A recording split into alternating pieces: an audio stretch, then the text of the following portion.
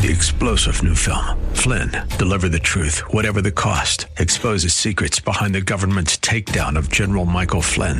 Flynn knew what the intel world had been up to. He ordered the first audit of the use of contractors. This set off alarm bells. He told the truth. He was the most dangerous person for Donald Trump to hire. They had to get rid of Flynn. Flynn, deliver the truth, whatever the cost. Available now. Watch it today. Go to salemnow.com. salemnow.com. Real Life Radio is sponsored by River City Community Church. Grace and peace to you, and welcome to Real Life Radio with Pastor Sean Azzaro of River City Community Church in San Antonio, Texas.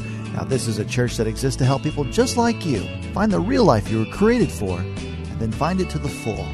That's what Jesus said in John 10:10. And these words, standard of living and quality of life, those are common phrases used in political and economic and social discussions. But when talking about quality of life, there's a hollowness to the discussion if it doesn't center on relationships.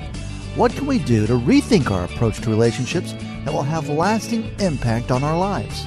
The series is called One Life, Make Yours Count, and the message today is about rethinking your relationships. It's time for Real Life Radio. The Apostle Paul wrote in Philippians 2. Why don't you turn in your Bibles there? Philippians chapter 2. He wrote about relationships. Beginning in verse 1, he says, "Therefore, if you have any encouragement from being united with Christ, if any comfort from his love, if any common sharing in the Spirit, if any tenderness and compassion." So if you have any of these things, listen to those things. Those are powerful things. "Then make my joy complete by being like-minded, having the same love, being of one spirit and one mind." Wait a minute. Encouragement from being united with Christ, comfort from his love, common sharing in the Spirit, tenderness, compassion. That's not enough? Paul, that's big stuff. That doesn't make your joy complete? He's like, no, because that's not all. Jesus redeemed us so we could have a relationship with God. That's the most important thing. But he also created us and designed us so that we could have a relationship with one another. Make my joy complete by being like-minded, having the same love, being one in spirit and of one mind. Do nothing out of selfish ambition or vain conceit. Rather, in humility, value others above yourselves, not looking to your own interests, but each of you to the interest of others. In your relationships with one another, have the same mindset as Christ Jesus. So he's saying in your relationships, now he's bringing this work of Christ into the relational arena. Have the same mindset as Christ Jesus, who being in very nature God, did not consider equality with God something to be used to his own advantage. Rather, he made himself nothing by taking the very nature of a servant, being made in human likeness. And being found in appearance as a man, he humbled himself by becoming obedient to death, even death on a cross. That's what Jesus did. And he says, in the context of your relationship, that's the role model. Because the truth is, the quality of your life will never exceed the quality of your relationships. Now, I think we'd all recognize the truth of this. Much of our lives will be defined by the people we associate with, right? Have you experienced that? Much of your life actually becomes defined by the people you associate with. It's so significant, so influencing, it can come to define us.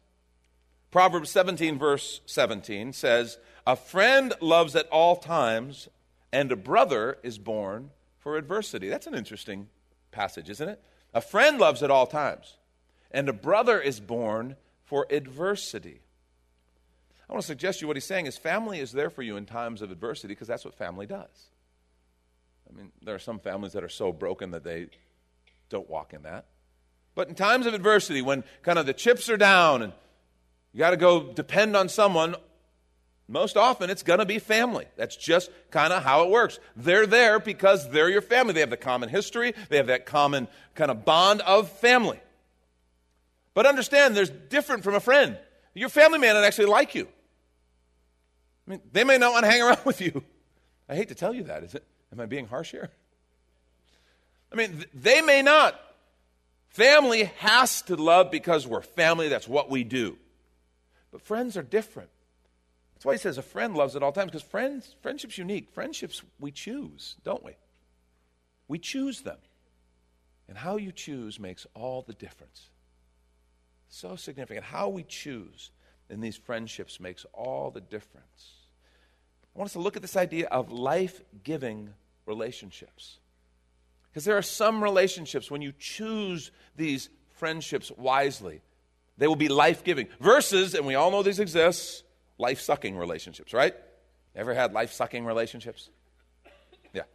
You're laughing because you have. Don't get me wrong, those people are still important to God. Those are people we still have to show kindness and compassion to. But you know a life-sucking relationship when you see it.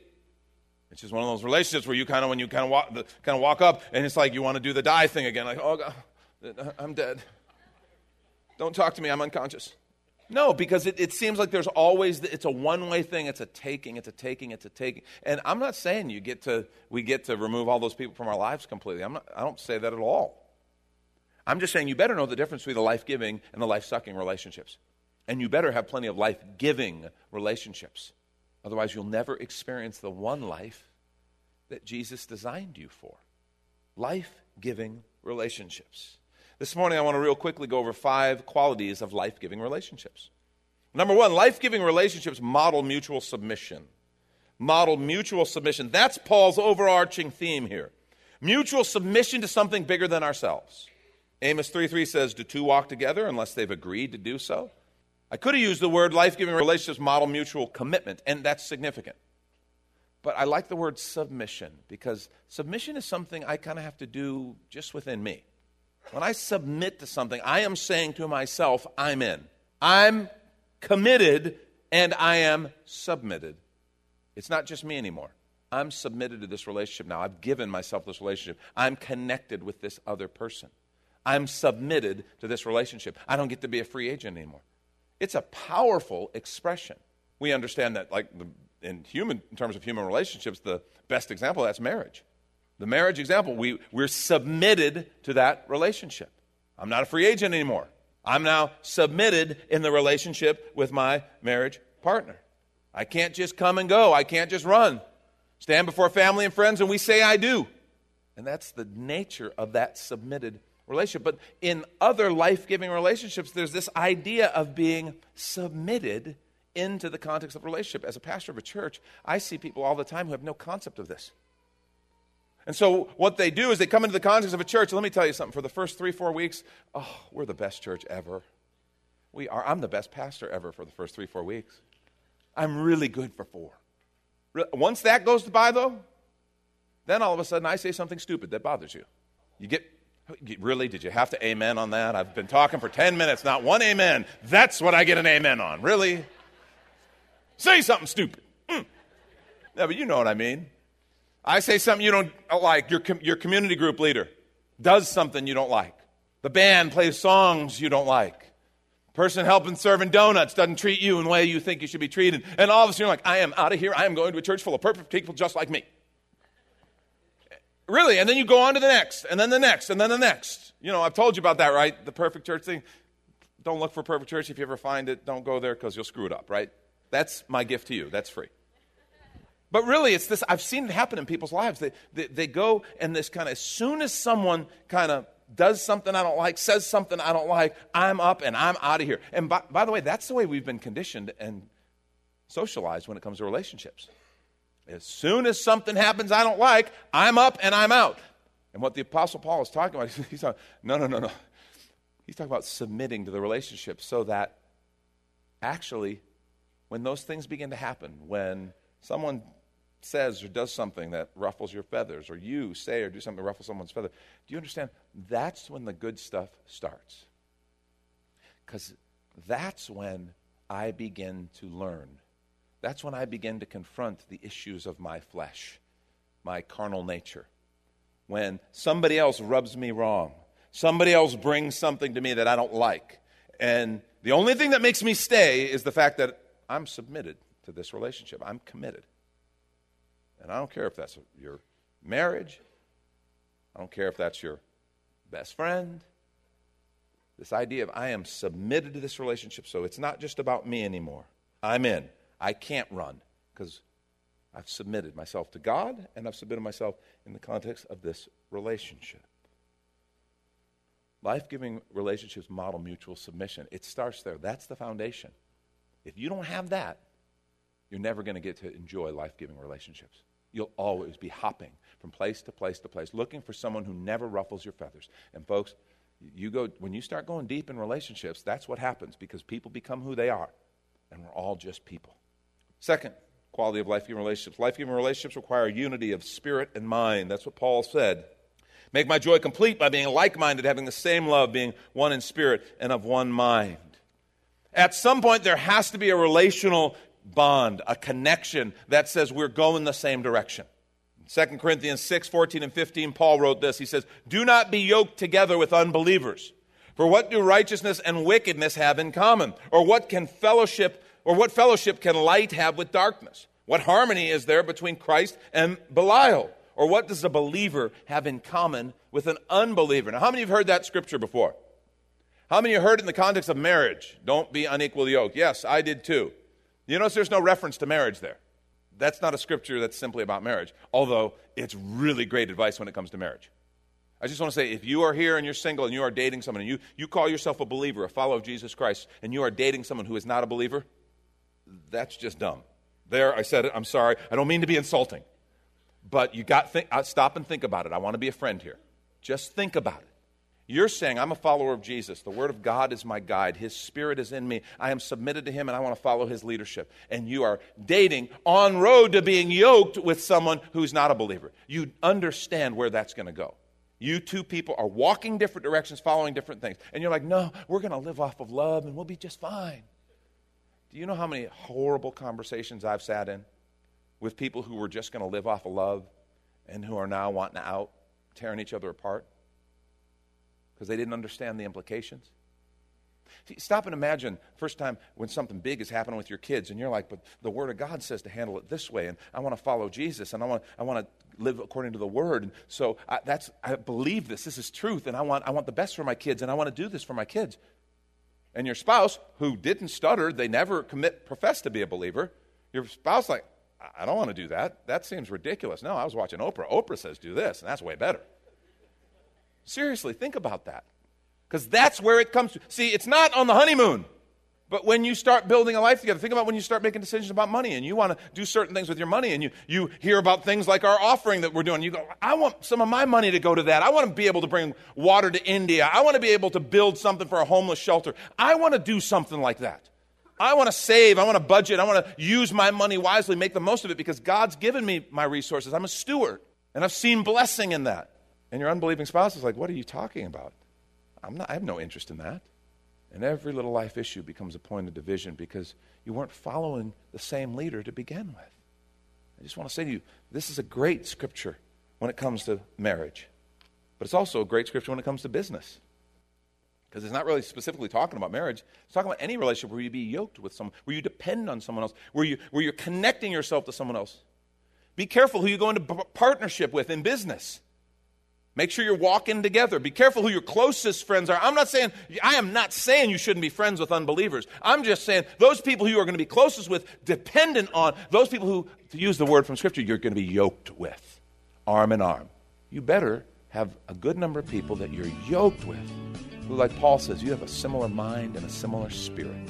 We're following the same direction because they will strengthen you, encourage you, and support you. If all of the people who you're in a relationship with believe differently than you and are walking different directions, that is going to constantly erode and undermine your faith. It's going to make it very difficult for you to follow the path that you've been called to follow. It's almost impossible to live the one life that you've been created for. We want to take a quick minute to remind you you're listening to Real Life Radio with Pastor Sean Azzaro of River City Community Church in this series called One Life, Make Yours Count. And if you're looking for a new church home, here's your invitation from Pastor Sean. Do you ever look at your life and feel like you were made for something more? Jesus made a simple statement. The thief comes to steal, kill, and destroy, but I came to give you abundant life, real life. I talk to a lot of people, and many seem to feel like they're settling for a whole lot less. Hi, I'm Sean Azzaro, pastor of River City Community Church, and we are so convinced that we were made for something better. We call ourselves a church for real life. I'd like to invite you to join us for one of our weekend gatherings, which are an exciting and artistic blend of music, reflection, and practical insights, all designed to explore the life that God meant for us. River City is located 1.5 miles outside of Loop 1604 on Lookout Road across from Otama Park. Service times are Saturday at 5 p.m. and Sunday at 9:30 and 11:15 a.m. River City is a church for real life, so our home on the web is reallife.org. To find out more, visit us online at reallife.org. God created you for something very special. Come find out more at River City Community Church. And back to the message, Rethink Relationships. This is Real Life Radio. We need to start thinking about unity in relationships more than utility in relationships. We live in a culture that has relationships of utility. Well, they're helpful relationships. I need this investor's money. This person's great for networking. I can meet people through them. This is a great relationship because I can get this, or this. And we've been taught to use relationships that way. That is broken and messed up, and those will never be life-giving relationships.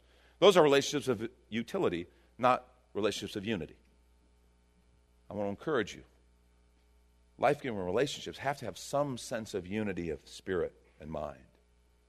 The quality of your life will never exceed the quality of your relationships. Number 3, life-giving relationships involve looking out for one another.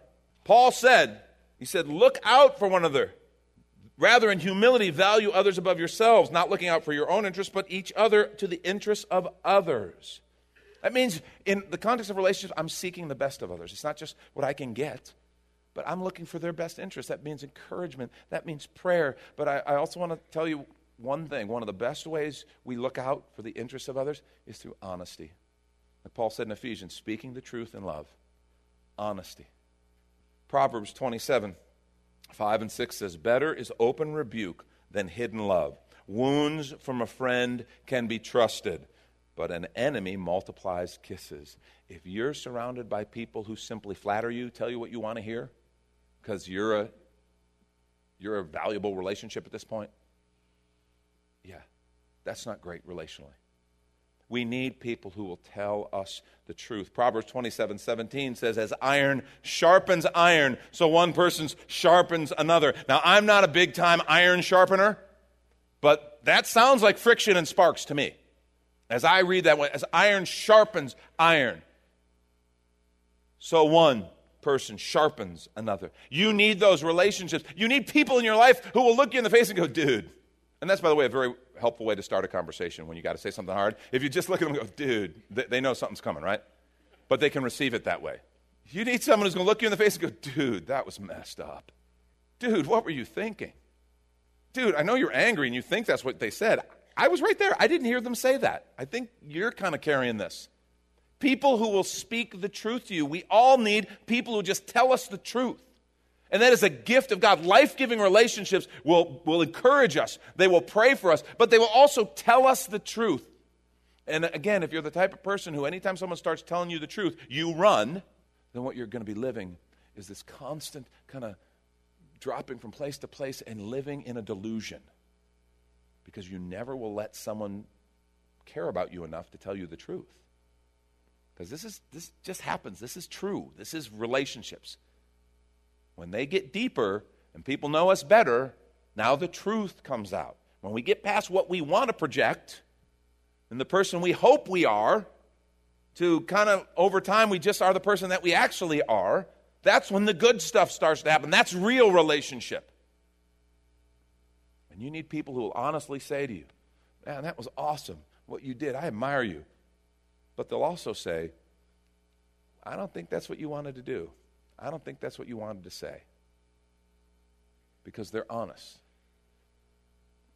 They're looking out for your best interest. The quality of your life will never exceed the quality of your relationships. Number 4, life-giving relationships require humility. Life-giving relationships require humility. Paul said, don't do anything out of selfish ambition or vain conceit. Rather, in humility, value others above yourselves. In fact, when he talked about Jesus, he talked about how he took the very nature of a servant, made in human likeness, being found in appearance as a man. He humbled himself by becoming obedient to death. Humility. What humility does is it values others above yourself. And here's just kind of the big thing on this. One of the biggest relationship crushers in our lives is pride, isn't it? Pride, which is the opposite of humility. Pride. Think of how many relationships have been broken with by this simple kind of thing of, you can't talk to me like that. Do you know who I am? I'm a big deal. You can't tell me that. You don't talk to me that way. And all of a sudden that pride wells up And the first thing we do, pride wells up. Whoever's standing against us, we either blow through or blow around or whatever we have to do. But that pride says, you don't talk to me that way. Do you know who you're dealing with? And that is a relational killer every time. Humility, on the other hand, when someone comes to you and says something that you don't like to hear. And understand, this is whether they're right or wrong. This isn't acknowledging they're right. Humility says, but I care enough about you. You're important, so I'm going to listen to you. I'm going to listen. I want to hear you. And I'm going to pray about it. I'm going to take you seriously because we're in a relationship. I'm submitted to this relationship. We're yoked together. You're one of those people that I've committed to listen to. And you may pray about it, seek other counsel, and come away going, I don't think that's accurate. But pray for me. Pray that God will show me. If I'm missing it, then pray that God will show me. But I've heard you, and you may have to say, I don't agree. But humility says, but I'm going to listen, and you are important. And so I'm not going to let pride stand up and break off our relationship because you said something or did something I didn't want to hear or I didn't want to experience. Life-giving relationships always require humility because I'm submitting myself. It's not just about me, which is the essence of humility. Number 5, and I'll wrap with this, life-giving relationships always require sacrifice. Life-giving relationships always require sacrifice, and Paul's great example of Jesus Christ, who became obedient to death, even death on a cross. And he was telling us, in your relationships, this is what you model. Life-giving relationships always require sacrifice. That's why Jesus died on the cross. But for us, it might be simply saying, you know what? You're more important than my agenda. The sacrifice might simply be your agenda. And saying, yeah, right now, you're standing in the way of my agenda. But you're more important than my agenda. So I humble myself, and I take time with you. I put my agenda off to the side instead of putting my friend off to the side, instead of putting that life-giving relationship off to the side, because we're yoked together. We're submitted to one another. And I put my agenda on the side because you matter. And, folks, I want to say to you, life-giving relationships are worth it. They are, and I have to tell you, this is the best I have to give you in this One Life series. These life-giving relationships are a secret and a key, and it's what the gospel is all about. First with God, the ultimate life-giving relationship, but then with one another. I want to challenge you this morning. Let's begin to organize our lives around those life-giving relationships instead of other things. The problem is we organize our life around all the other stuff. Our careers, making money, our goals, blah, blah, blah, whatever it is.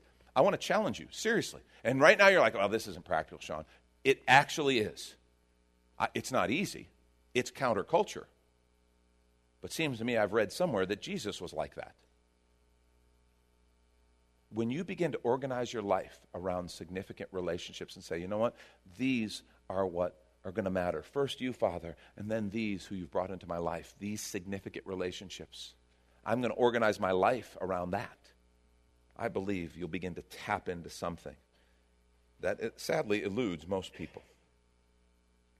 Listen to what Paul wrote in 1 Corinthians 12 and then going on into this very well-known passage of 1 Corinthians 13. At the end of chapter 12, he writes, now eagerly desire the greater gifts. And remember, he was talking about spiritual gifts. And we love that conversation about spiritual gifts because that talks about power, and we love power. Eagerly desire the greater gifts. And yet, I will show you the most excellent way. If I speak in tongues of men or of angels, but do not have love, I'm only a resounding gong or a clanging cymbal.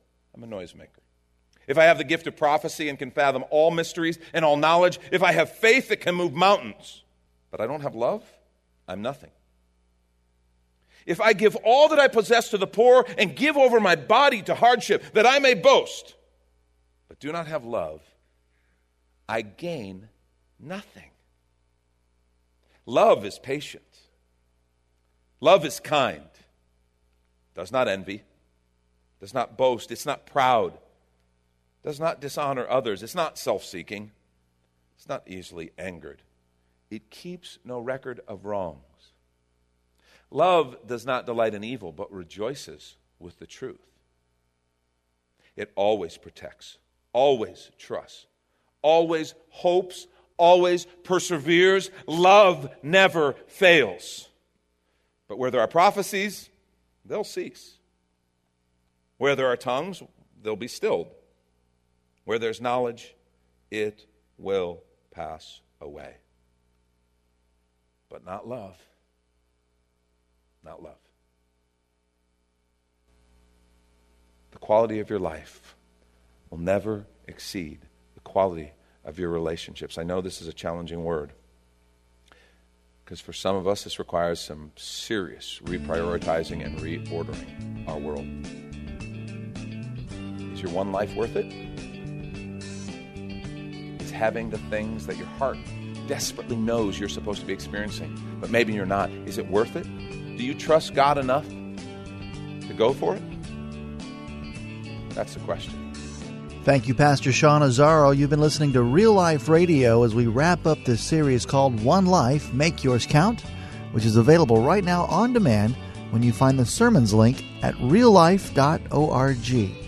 But of course, you're invited to visit and join us at River City Community Church, located on Lookout Road right behind Retama Park, with service times on Saturday nights at 5, Sundays at 9:30 and 11:15. If you'd like to call the church, the number is 210-490-5262, as Real Life Radio is a service of River City Community Church, and we hope you join us again next time for more Real Life. Three-star General Michael J. Flynn, head of the Pentagon Intelligence Agency, knew all the government's dirty secrets. He was one of the most respected generals in the military. Flynn knew what the intel world had been up to. He understood its funding. He ordered the first audit of the use of contractors. This set off alarm bells. The explosive new documentary, Flynn, Deliver the Truth, Whatever the Cost, uncovers the facts behind this scandal. Flynn told the truth. He was the most dangerous person for Donald Trump to hire. I find out the worst enemy that I'm going to face in my life is right here in America. They took my assessment and they wanted me to change it. And I was like, I'm not changing it. They had to get rid of Flynn. With in-depth interviews, archival footage, and never-before-seen personal records of the man behind the headlines. I just felt like I was drowning. Flynn, Deliver the Truth, Whatever the Cost. Available now. Watch it today. Go to salemnow.com. salemnow.com.